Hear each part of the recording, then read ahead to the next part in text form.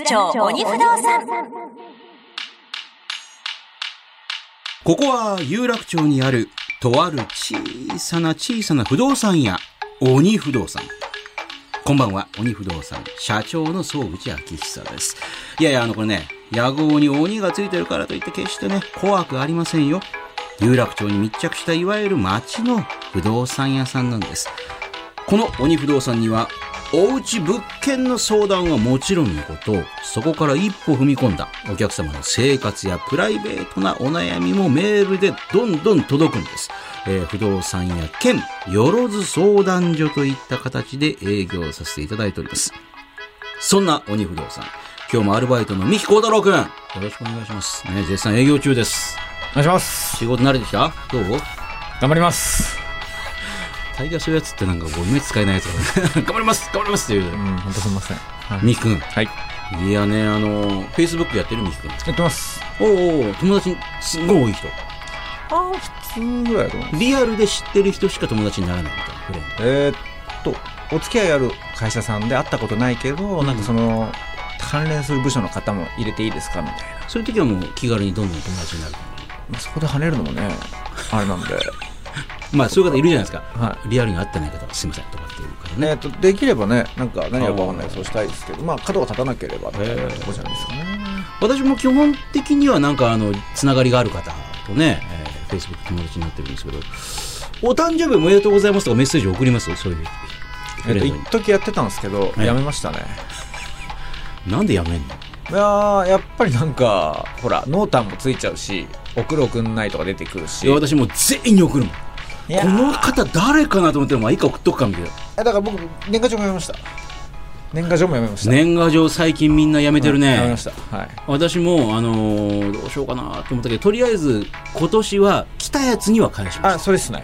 だから徐々に減っていくじゃないですか。なんで来たやつに返させるのが悪いから送るのやめました。だからこっちから送んないんですよ。で向こうから来たやつどうするんですか？返しますけど、それも考えたんですけど、手書きが含まれてないものには返さないです。全部印刷の場合は多分もう認識してないんですよ。機械的にやってるんで、そこに一言またなんか寿司行こうなとかボールペンのその直筆が入ってたら返します。認識してるんで。だから会社みたいなもうザみたいなやつはもう絶対返さないです。でも家族の写真とか写ってる時は関係ないですよ。だってもう機械ですからやってるの。まあただ私ね、これ一言も何も添えてないんだけど、やっぱり大学時代の先輩だから笠井アナウンサーフジテレビの今はフリーですけども、何にも書いてないんだけどやっぱり返しちゃうよね。いや笠井さん絶対に適当にやってんだろうな。いや大雑把だからいい感じで笠井さんは返しちゃうね。認識もせずね、リストでやってらっしゃるならもういいかなみたいな。なるほどね。でも私全員におめでとうございますって、いや逆にほら濃淡つける誕生日の方だから逆にあんまり長い文章をしたり、この人は紋切り方も悪いから全員にただ一言おめでとうございますって返してたら帰ってきたんですよ、ある人から、ご無沙汰してますと、鬼不動産面白いですね。マジっすか？熱っ。マジっすか？鈴木治って書いてある。まさに大御所の。ありがとうございます。鈴木治さん、ありがとうございます。私この鬼不動産社長だけども、もともと日本放送のアナウンサーだった時にね鈴木治さんがまさにまだその時はサブ構成作家みたいな感じで新人に入って、私も新人でしたけど、当時はまだほらクイズのコーナーを担当みたいなので、わ面白いじゃんとかね、聞いてるよ。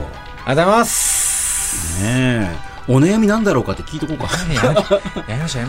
鈴木治さんってどんな悩みあるのかな。ないでしょう。でも意外にほらトップになった人ってここがあるわいう悩みってあるでしょ。なるほどね。だから今夜もね、いろんな方からの、鈴木治さん以外の方からの悩みが来てるんで、でしょうね。今度あったら聞いといて、何か悩みあるんですかって。わかりました。今度あったでしょ。いろいろ教えていただいて、ちなみになんとこのラジオ番組で何かいいですか？いや喋れてんじゃんみたいな感じでなんかアドバイスなかった？なんかいろいろおっしゃっていただきましたけど、まあうまく咀嚼して形にできたらなと思ってます。じゃあ今日はですね、来たよ。いろんな悩みが来たようだよ。じゃあ今日もバンバン答えていこう。みきくんよろしく。はい、お願いします。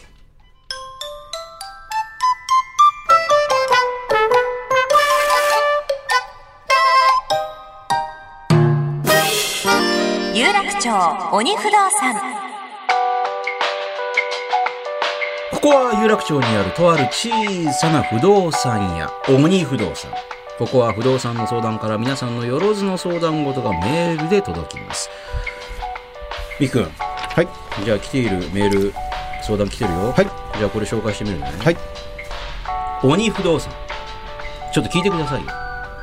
実は僕はこの春から会社の寮に住み始めたのですが、隣に住んでる住人がしばしばうるさい時があります。ちょっと静かにしてくださいよと一言伝えることができれば良いのですが、寮生活なだけに波風を立てるのはどうかと思い、なかなか切り出すことができません。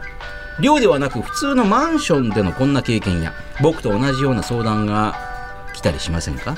苦情とは言わないまでもちょっと静かにしてほしい時っていうのはどのようにコミュニケーション取ればよいのでしょうか。これは不動産というか賃貸とかに住んだことがある方、持ち家もあるかもしれないですけど、一度ぐらいは経験したことある人多いんじゃないですか。これ見てない？もちろんあります。はい、うるさかった？上の階の人うるさかったですね。どんなドンドンなんかドンドンってなんかお子さんが多分走ってるのかな、ドタドタドタドタドタ感じでしたね。そういう時は下からガーンって突き上げてるんですよ。それしてもね通じませんからね。嫌だったなみたいな感じです。はい。嫌だったな。でも我慢した。そうですね、結果的には。はい。両隣は別に全然大丈夫。今は大丈夫ですね。あんまり過ごす部屋が隣に接してないので。今までもじゃあもう我慢できないっていうほどはないっていう。だからホテルとかではねあったことはありますけど、あんまり家では感じたことがないかもしれないです。私もあるな。とにかくもうパーティーしまくってる海外の人みたいな、もうガンガンに音楽かけてるっていう。ただ私も相当なことやってたんですその時。そうなんですか。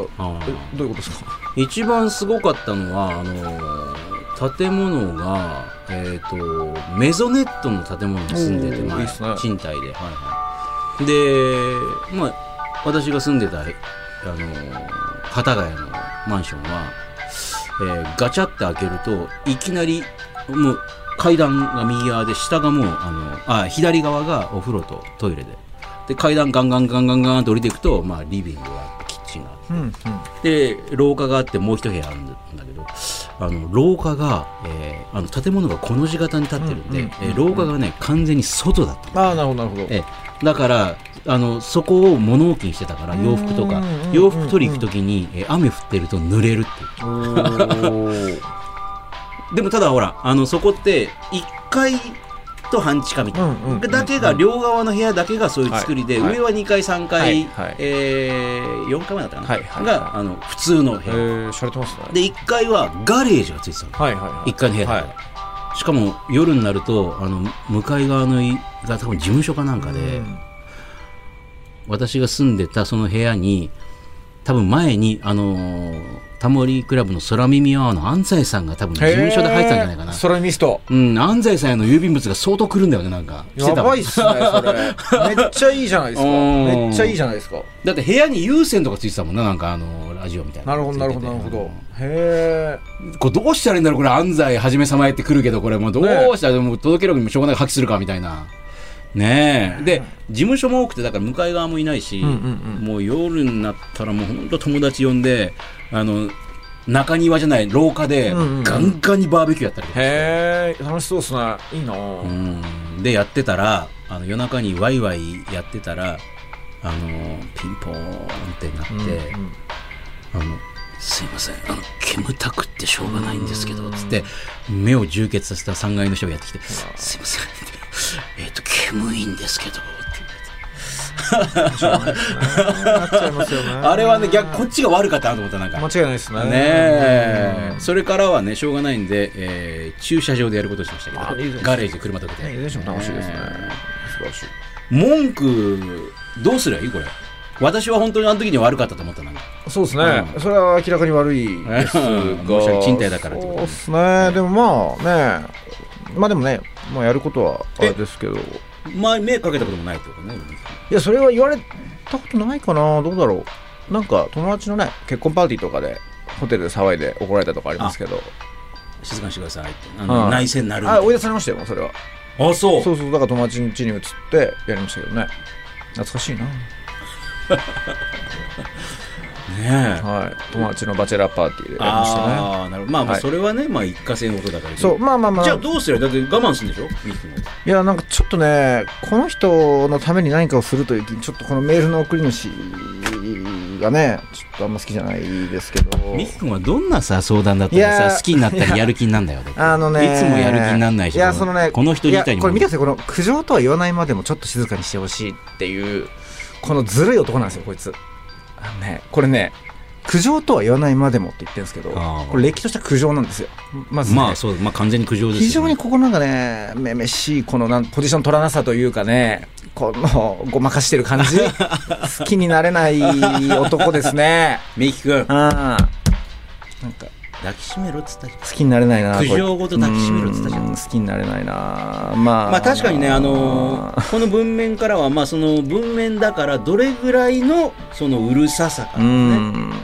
どれぐらい、例えばほら思いっきりギターを弾く音とかだったらうるさいんだろうなとか思うけど、ふわっとしばしばうるさいっていうのはどれぐらいの何をやってるうるささかって言ったら分かるよ。でも一旦うるさいというのが振動とかもなくて音だけだとしたら、僕も結構僕ちょっとミソフォニア気味なんですよ。何それ結構音に過敏な人なんですよ。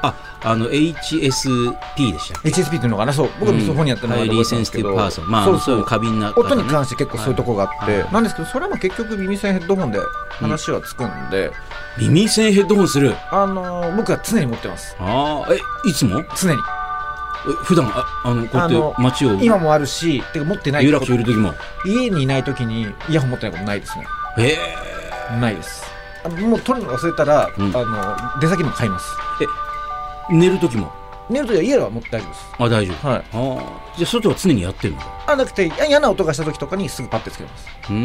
で、僕がまだマシだったのは爆音で音かけてそんな嫌な音消しちゃえば寝れるんですよ、逆に。なんですけど、彼はまずそれは試してほしいのはあるんですけど、それがダメだったとなると、要は爆音だと逆に寝れませんみたいな、なっちゃうとすると、でもできることってね、我慢するか、引っ越すか、相手を変えるかみたいになっちゃうんだね。こういうのはだから大家さんに相談するってことなんですか？いや、だからその相手を変えるのところで相談になると思っていて、っていうのは多分引っ越すのがちょっと多分量だからまだお金も使いたくないだろうし。そうだ、これは会社の寮ってことは、これは隣の人が例えば自分の上の先輩だったりとかする可能性がある、でほら出ちゃいけない、引っ越しちゃダメよかもしれないし、お金がないかもしれないし、ちょっと普通の相場よりもちょっと安かったりもするんだろうから、そのメリットもあるよっていうねっていうのがあって、ってなると相手に静かにさせなきゃねってなって、で言うしかないんですけど、言うっていうのがほら別に自分で言うのもそうだし、でも多分ほらこんななんかほら苦情とは言わないまでもみたいなくだらないことを言うやつなんで、多分直接言うの嫌なんでしょう、この輩は。まぶせよ、で嫌なんでしょうきっと。だから他人に言わせるか、匿名性のある言い方をするかってなって、匿名の方が普通に多分寮って多分平やったことは多分ないと思うんで、普通になんかマンションと借り上げたりとかして、多分上下左右上下左右は自分だけしかいないってことは多分ないと思うんで、だったら張り紙してもいいし、紙シュッて入れてもいいと、それを試してもいいですよね。ただやっぱりね、会社内での人間関係を考えるとだけど名前匿名で入れるんだから。だから上下左右が自分だけだったらバレちゃうけど、でも匿名で入れてもやっぱりみんな疑心暗鬼になって犯人探しで、だって会社の人だ。もちろんでも絞れないからねっていうので、まずそれは一つのチョイスですけど、でも他人に言わせるっていうのはさっきおっしゃった管理人さんに言うっていうのもあるし、でも私は逆ですかね。逆に嬉しいってうるさい人が横にいた方が、だってこっちもうるさくしても文句言わないでしょ、向こう。だから私だったらすぐにサラウンドスピーカーシステムがあって、まさにその、メゾネットの家の時にものすごいでかい、サラウンドシステムを買って、夜中にレイジ・アゲンスト・マシーンのライブ音源を映像付きでものすごい音でレレイジレイジレイジおーみたいなみんなで叫びながらうわーっとものすごいボリュームでグワーッと隣いないし。なるほど。隣がうるさいとできるってことですか？うるさいと別にそんなほら相手にほら反撃じゃないけど多少うるさくても向こうもうるさいから向こうもふざけんなってなんないじゃないですか。それはそこでうるさい合戦をするんじゃなくてしない別にいや静かにしないとじゃなくて、向こうは鈍感だからねっていうね。ゲームだったりそれなりの音量で楽しんでも向こうも気にしないだろうっていうね。まあでも彼は多分でも別にそんな希望はなさそうですからね。私ねこれ思い出したんですよ。はい、とあるネットニュースがあったんですけど、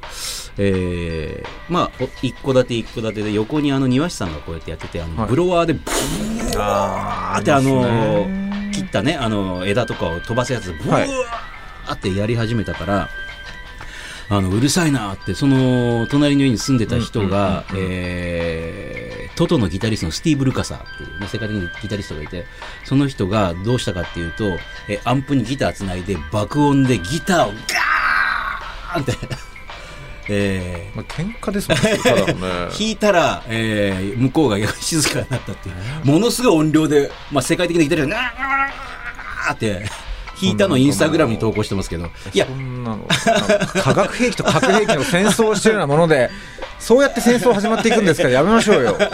でも私だったら、少しうるさくしても向こうも怒んないだろうと思って友達なんか集めてワイワイやってもいいかなって、向こうが怒ってきたらあれそうってそこで改めていやお互いに別に気にしないようにしましょうよって言えばいいと思います。解決になってないからね。だからうるさいのをどうにかしたいんでしょこの。でもだって多分隣の方もどかないし自分も多分これは一人で住んでるというか独身寮だからそう簡単に多分ね多分何年かしたら変わっていくんでしょうけどそんなにすぐにはどんどん変わっていかないと思うので、でもせっかく会社の寮だったらね友達にでもなっちゃうよと思う。友達っていうか先輩なんでしょうけど普通につながっちゃうよ。だったらつながってその部屋に遊び行ったりすればそこで別に一緒に飲んでわーってやっても誰も怒らないわけだから、とかねこの苦情とは言わないまでもとかみたいなことに乗ったのやつだから結局社交性は多少はあるんでしょうよ。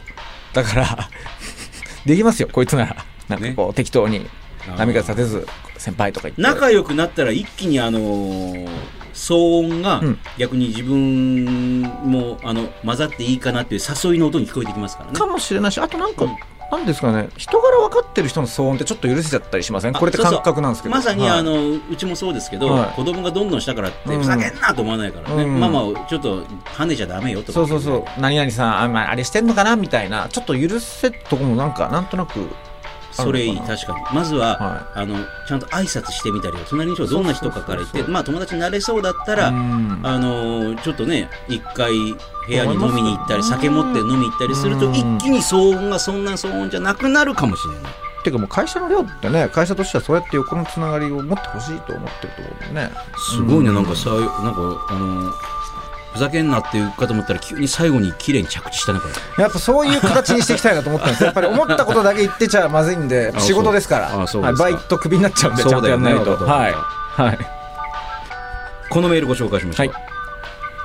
鬼不動産の2人に伺いたいことがあってメールしました。23歳の社会人2年生ですと。私はコロナの自粛期間中に麻雀に目覚めました。スマホゲームがきっかけで少しずつルールを理解して今ではすっかりハマり動画や麻雀番組もよく見るようになりました。最近になって何か趣味はあるのと聞かれるたびにこの話をするんですが時々この方女子の方だね、女子で麻雀するのというリアクションされます。麻雀というとまだ男性のイメージが強いようです。女の子の麻雀どう思いますか？カフェ巡りなんてお茶を濁して麻雀が趣味だとあまり言わない方がいいのかなと麻雀が好きなだけに悩んでいます。なるほど、なるほどね。ミキ君麻雀やんの？麻雀はルールわかるんですけどね。やったことはあるっていう。ありますあります。やれます？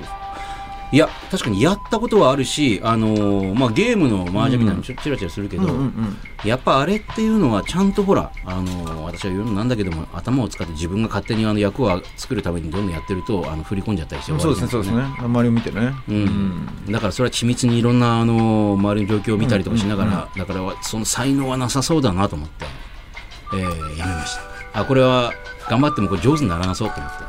楽しめなかったらねあれですもんね。でも楽しめいいじゃないですかね。趣味ができてよかったですねこの方ね。しかもどうその女の子が全然いいんじゃないですか。いいんですけどね、ほら趣味にあんまり言わない方がいいのかなっておっしゃるんですけど、いや結構最近たまたま趣味について考えてたんですよ、なんですけど、趣味は楽しむのはいいんですけど、あえて趣味を人に言う理由って何なんだろうって今度考えたんですよ、たまたま、で結局つながりができることと、ブランディングの2つかなと思って。ブランディングね。そうそう、まあそれはつながりは麻雀仲間できるっていう良さがあって、麻雀を通じて友達になるんですけど、ブランディングの方って、やはりじゃあ、料理とかって分かりやすいんですけど、じゃあ女の子料理してますって家庭的なのかな、一方でブランディングって悪い方もあって、男が料理してますっていうと、なんか家庭的な男性かなと思われつつ、なんか飯作ったらこいつごちゃごちゃうるさそうだなって思われる可能性があると、女の子が思うらしいんですよ、とかだからそっちの方を考えると結構麻雀ってやってない人にあえて言わなくていいんじゃないかなみたいな。麻雀やってるって言われると、何おっさんと遊ぶの好きなのかなみたいなとか、なんかおっさんとつるんでなんか転がしてなんか買ってもらってんのみたいな感じはちょっとそれ深読みしすぎだよ。ゴルフをねされる女性の方もそうだけど、僕実際ゴルフも好きするし麻雀もするんですけど、やる人でもちょっとなんていうんですかね、やれ結構やっぱりじゃあ、結構お年を召した男性と若い女性のゴルフの22とか回ってんの見たりすると、おやおやってやっぱこう思わなくもないじゃないですか。ゴルフやる僕でさえそうなんだから、やっぱやんない人からしちゃうと結構やっぱりそれはだいたいインスタグラマーの方はだいたいゴルフをやっていて、頻繁にコースでね、でもその方っていうのはほらゴルフメーカーとかのそういうウェアメーカーとかとのタイアップとかもあったりするんでしょうけどね。港区女子の寿命が7年伸びると言われますので、ゴルフをやると。そうなの？はい。置いといてでそんなのもあって、だからっていうのがあるんで、ユーベリットが要は麻雀やってるって言って多分プラスになるブランディングってなんかおしとやかなで固まっちゃってるイメージをちょっとずらしたいみたいな、だからそれだったら本当に港区おじさんとかもそういうおじさんが麻雀やんのってこうくっついてくる可能性ある、ちょっとずらとかそっちもだし、なんていうんですかね、なんかすごくこう箱読み娘に見られちゃうんですがみたいな感じでちょっとこう親しみやすくしたいとか、外しには使えると思うんですけど、それぐらいじゃない限りは麻雀だって言っていいブランドイメージそんなにつかないのかなって思ってて、だからあんまりどころかやらない人には全く言わなくていいんじゃないかな。なるほどね。なんて、思っちゃいました。相手がそういう話をしてるとか聞こえてきたら、じゃあ私もやるんですよって言ったら、やんのっていう感じにね。でね、これごめんなさい、めっちゃ喋っていいですか？でも一方でご趣味はって聞かれちゃうケースがあるじゃないですか。麻雀やってない人から趣味は何ですかって聞かれちゃうケースがある。いやそれはちょっとした会話の中でなんかどんなことやるとき好きなんですかって、それやっぱね、麻雀ってやっぱ本当のこと言っちゃダメっすね。そう、だからやっぱりそこのブランディングというか悪く見られることをやっぱりじゃあ、アートが好きですって言ったら随分なんかかっこつけてるなと思う人もいるし、とかワインが好きってお金持ちなんですねみたいな、要はうがる人もいっぱいいるんですよっていうのがあるんで、最近僕全然関係ないところで、趣味はって言われた時に、もうとりあえずその趣味はのなんですかね、話をやり過ごすために見つけたのが、友達と会うのが好きでも家でも動画とか見ちゃうっていう、もうそれだけでいいと。すごいなんかもうツルツルして引っかかりがないわ全然。だからそれで終わらせたいんですよ。要は趣味って、その趣味をやってない人からしたら理解できないわって思ってるからやってないんですよ。だからその趣味のことを熱く語っていいことって、アメトーークのなんとか芸人とか、あそこまで面白いですけど、そうでもない限りは趣味の話するもんじゃないですね。つながりを持てるとか同じ趣味の人には盛り上がればいいんですけど、その趣味をしてない人からしたらそんなことに時間と金を使ってるってことがある意味なんですから理解できてないんで、その人に魅力語ってももう意味ないんで、変にそこで布教しようとか思わず、みたいな、でも友達と会ってるかな、でも家でもインドアもしちゃうかも、終了。家の中ででもそれは終了するかと思いきや、私みたいな人の話を聞く仕事をしてると、家の中で何やってるの？そういう人であったらもう帰ればいいんです。もう根掘り葉掘り聞いて帰りましょう。それで人と会うってどんな人と会って友達、学生時代のとか。学生時代の友達は楽しい。そんな人いませんよ世の中。ここにいるしつこく聞いてるっていう。確かにね。でもそれたちでもそれ普段からそうなんですか、そうですね。癖でやっちゃう。そうか。でもその時は普通にいいイメージですか。だってほら、家で見てる動画の話をすればいいし、会ってる友達の話もすればいいんで。動画ってどんな動画見るの？いや普通にネットフリックス見てます。でも YouTube 見てます。ネットフリもだって最近あるじゃない。例えば何見てる？だからイテウォン見てますでもいいし。イテウォンクラスとかね、普通に見てるものがいいんで。じゃあ韓国ドラマとか興味あるんだ。悪くないんですよ。どんどん行くって言えばいいんで。でも韓国ドラマ見てるでそんなにはネガティブイメージもつかないと思うんですよ。そうってなった時にやっぱりゴルフだのなんかその麻雀だのってちょっとこうまあ変な捉え方されかねないものを持ってる人はあえて言わなくていいのかなっていうのがあります。だからね、あまり言わない方がいいのかな。おっしゃる通り。なるほど。でもなんか私前雀荘、取材したら結構女性いるね。めっちゃいますよね。いらっしゃいますよね。だからそこに別にみんなに言わずにそういうとこに行けばいいんだ。そうで、だから雀荘とかゴルフもね、ゴルフ最近アプリとかあるじゃないですか、一緒に回れるよ。だからそういうところでもただ仲間を作ればいいんだ。だからそこね、本当にだからお年を召したおばあちゃまとかでもすごいめっちゃいいと思いバます。ンバンに言ってる人がいましたもんね。冴えてる冴えてる。だからやることは素晴らしいんで。そうだって年取ってから麻雀とかやると本当指先使うからね、もう脳の活性化になっていいわよって言いながらバンバンやってましたもんね。だから変にね、なんか変なこと言うような人だかもしれないから。なんで麻雀やってんの。そうとか言う人もいるんで。多分言われたんでしょう、この方も。言われたんでしょう。だからだし、その感覚が多分世の中とそんなずれてないと思うんで、普通に言わなきゃいいんじゃないですかね。みきくん、今日の相談いろいろ熱くなったところもあったけども。いやそうです。最近ちょっと頭考えてたんでね。いいね。この辺にしようか、じゃあ。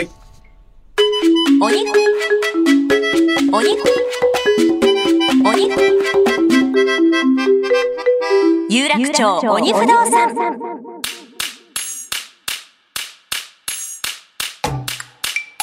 いや、みきくんお疲れ様。お疲れ様です。今日もそろそろ閉店の時間だけど、ゴールデンウィークも働くね。まあでもお客さん、不動産屋さんに来るお客さんちょっとゴールデンウィーク中少ないね。でも住宅はほら土日に動かなきゃいけないから働いてる人が休みないんだな。ちなみに街を見てても完全にインバウンドが戻ってきたと感じる人も感じますね。いいですね、インバウンド。最高っすね。どういうことですか。もう嬉しいじゃないですか。なんか愛おしくないですか、海外のお客さんがこう来てくれる。いやもう完全にこの間も渋谷の駅前見たらスクランブル交差点で青になった瞬間にうわーって真ん中に行ってみんなで写真撮影大会やってるから、懐かしい、やってたなーと思って、みんな戻ってきたで、みんなほら動画撮りながら渋谷来てますみたいなやってるから、みんな笑顔だしね。ここ3年ほど全くそういうの見てなかったけど、久々に来たなと。愛おしいですね。そう愛おしい。そしてまた海外の方は日本の不動産もバンバン買ってもらって。そうですね。まあそれも買っていただき、でもそれはね買っていただきつつ、だってもう海外の人からしたらもう日本の不動産安いですよね。あと金利が安いですからね。で香港だったらこんな値段では買えないと。もちろん香港は狭いからね。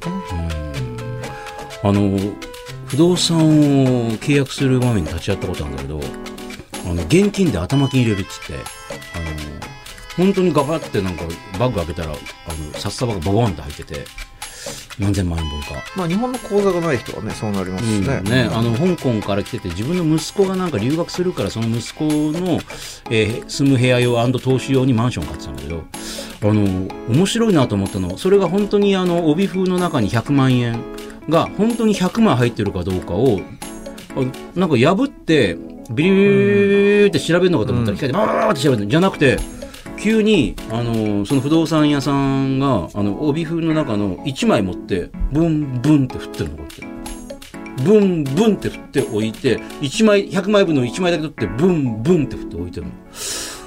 あれ何やってんですかって言ったら、あれぴったり100枚、ほら 2,3 枚抜いても分かんない。でも1枚でも抜くとブンってしたらバラーンってなる。100枚でピタッって帯封になってるから、一見コントやってるんだよね。ブンブン見たことないですよね。でも偽札100枚でもいけますよね、それって。でも偽札100枚は別にルパン三世じゃないんだから、そんなのすぐにバレて契約破棄になる人捕まるでしょ。でも帯封でブンブン、それ確かになんかかっこいいしね。面白かった。なんかみんなで全員でこうやってなんかやって渋いっすね。1枚でも抜いてたらね、バラバランってなるようになってるんですよ。どんどん日本に遊びに来てください。本当ですね。もうこんな時間だ、みきくんそろそろ締めようか。お疲れ様。また来週もよろしくね。お願いします。